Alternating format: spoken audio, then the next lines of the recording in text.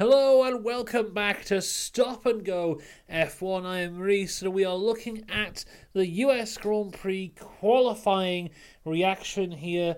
What has been actually a very fun qualifying, which is setting up what should be a fantastic and close sprint race weekend. Let's start though, not with Q1, but actually looking at some FP1 stuff.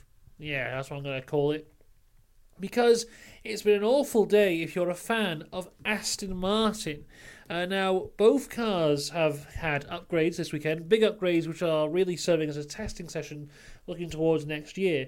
But they don't seem to be working because in FP1, Lance Stroll basically completed one lap before his brakes gave up. Fernando Alonso seemed to have similar issues with brake failure but managed to stick around a little bit longer. Into qualifying, it looked like those issues were carrying on. Also, there was a big issue with their wheel guns as well. Basically, everything going wrong for Aston Martin, and it would just get worse for them as we went on throughout the session. On the other side, though, Nico Hülkenberg in the Haas looked like they got it all right in terms of their qualifying performance, because on his first lap, with 8 minutes to go, he takes P1 in Q1. We'll see how that goes later on. Also, Alpine are a very interesting one. In FP1, they showed absolutely no pace whatsoever. Looked like they were absolutely nowhere. Looked awful. Turn up to qualifying. Look fantastic. Out of nowhere, they have this fantastic qualifying pace. Maybe we'll turn around in the race and find out that they have got no race pace. But in terms of single lap, looking good for the Alpine team. But it's also a big return for our good friend, everyone. Our good friend, track limits. It's, how I've missed the track limits. It's only been 2 weeks. Logan Sargent was the first to come victim to the track limits, having his time deleted. And as we got towards the end of Q1, the track really ramped up in terms of track evolution, and we had some super fast times.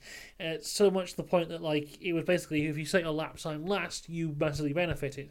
The person who did not benefit was Nico Hülkenberg, because he not only set his lap time quite early, but also was a victim of track limits and had his track time deleted, and would start Sunday's race in 16th place. Now, good news from Haas is really that the pace looks like it's there, especially that one-lap pace, but Haas have always had one-lap pace.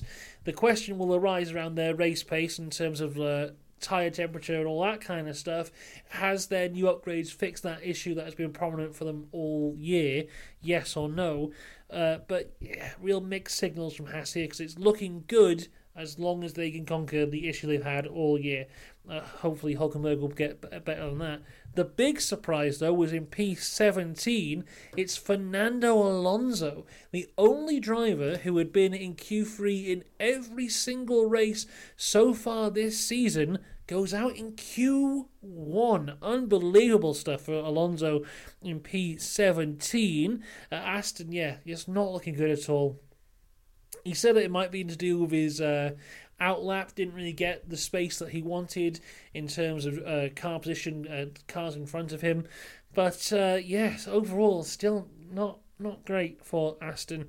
And there was a little thing that came out before the race about someone had run simulator times, and Aston apparently were the 9th quickest team on the grid, and I kind of brushed that off as kind of just silly guesswork. But who knows, it might be true, because they did not look good here at all. In 18th is Alexander Albon in the Williams. Sometimes Albon's able to pull out something special with that Williams, but not so much today. Lance Stroll was 19th, his 4th Q1 elimination in a row now for Lance Stroll. He didn't punch anyone though, so that was good.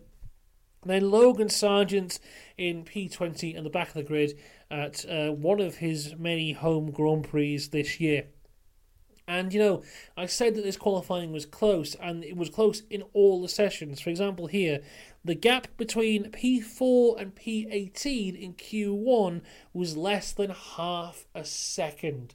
So very, very, very close margins for everyone across the grid here, setting up what should be a very exciting weekend. Over to Q2 though, and Lando Norris suffers track limits and gets his time deleted, but he does blame his track limits violation on traffic in front of him. But they showed the replay, and I mean, he could have a bit of dirty air, a bit of turbulence, but I don't think he can fully blame the traffic for that one there. At the end of Q2 though, in 15th place is Daniel Ricciardo. He did set a fast lap time, but track limits. Magnussen in 14th with the Haas. It's Bottas in 13th for Alfa Romeo, with his teammate Zhou ahead in 12th. Then Yuki Tsunoda in 11th place. So no massive surprises there, really. But yeah, I think Ricciardo has some spaces to make up there. Definitely can go quicker than 15th place. Into Q3, and a lot of guys went out on used tyres for their first lap times. And in terms of first lap times, this is how they all ranked after that. George Russell was in 10th due to his lap time being deleted due to track limits. Ocon in 9th and Piastri 8th. Norris 7th. Sergio Perez in 6th. Gasly 5th. 4th for Sainz. 3rd Verstappen, 2nd Lewis Hamilton, and then 1st on provisional pole was Charles Leclerc.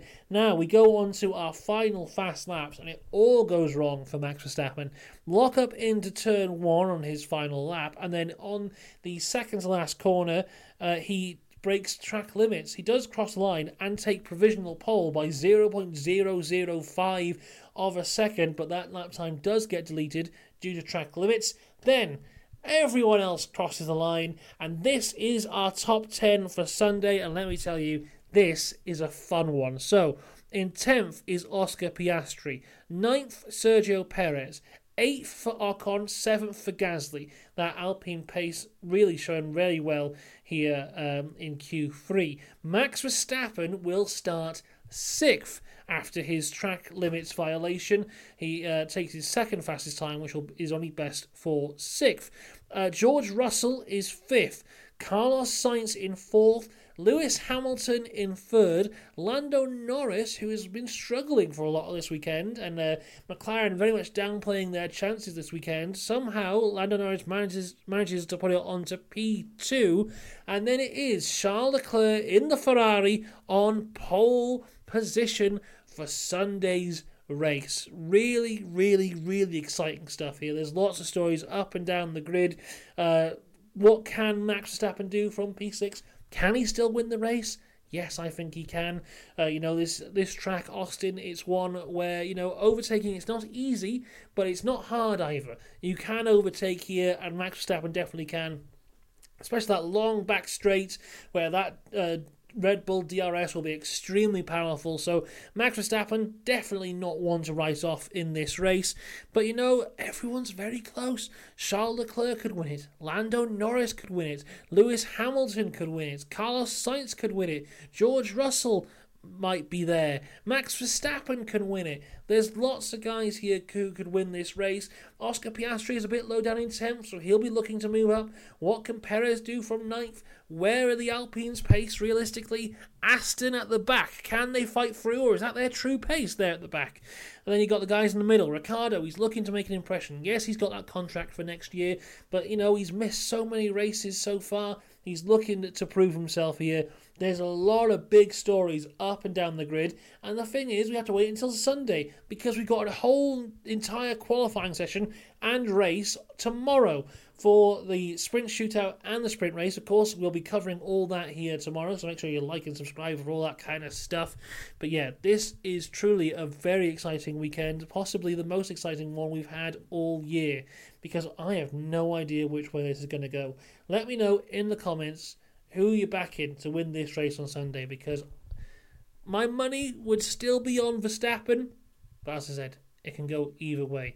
An interesting thing to remember, statistically, if Charles Leclerc is on pole, Max Verstappen is likely to win.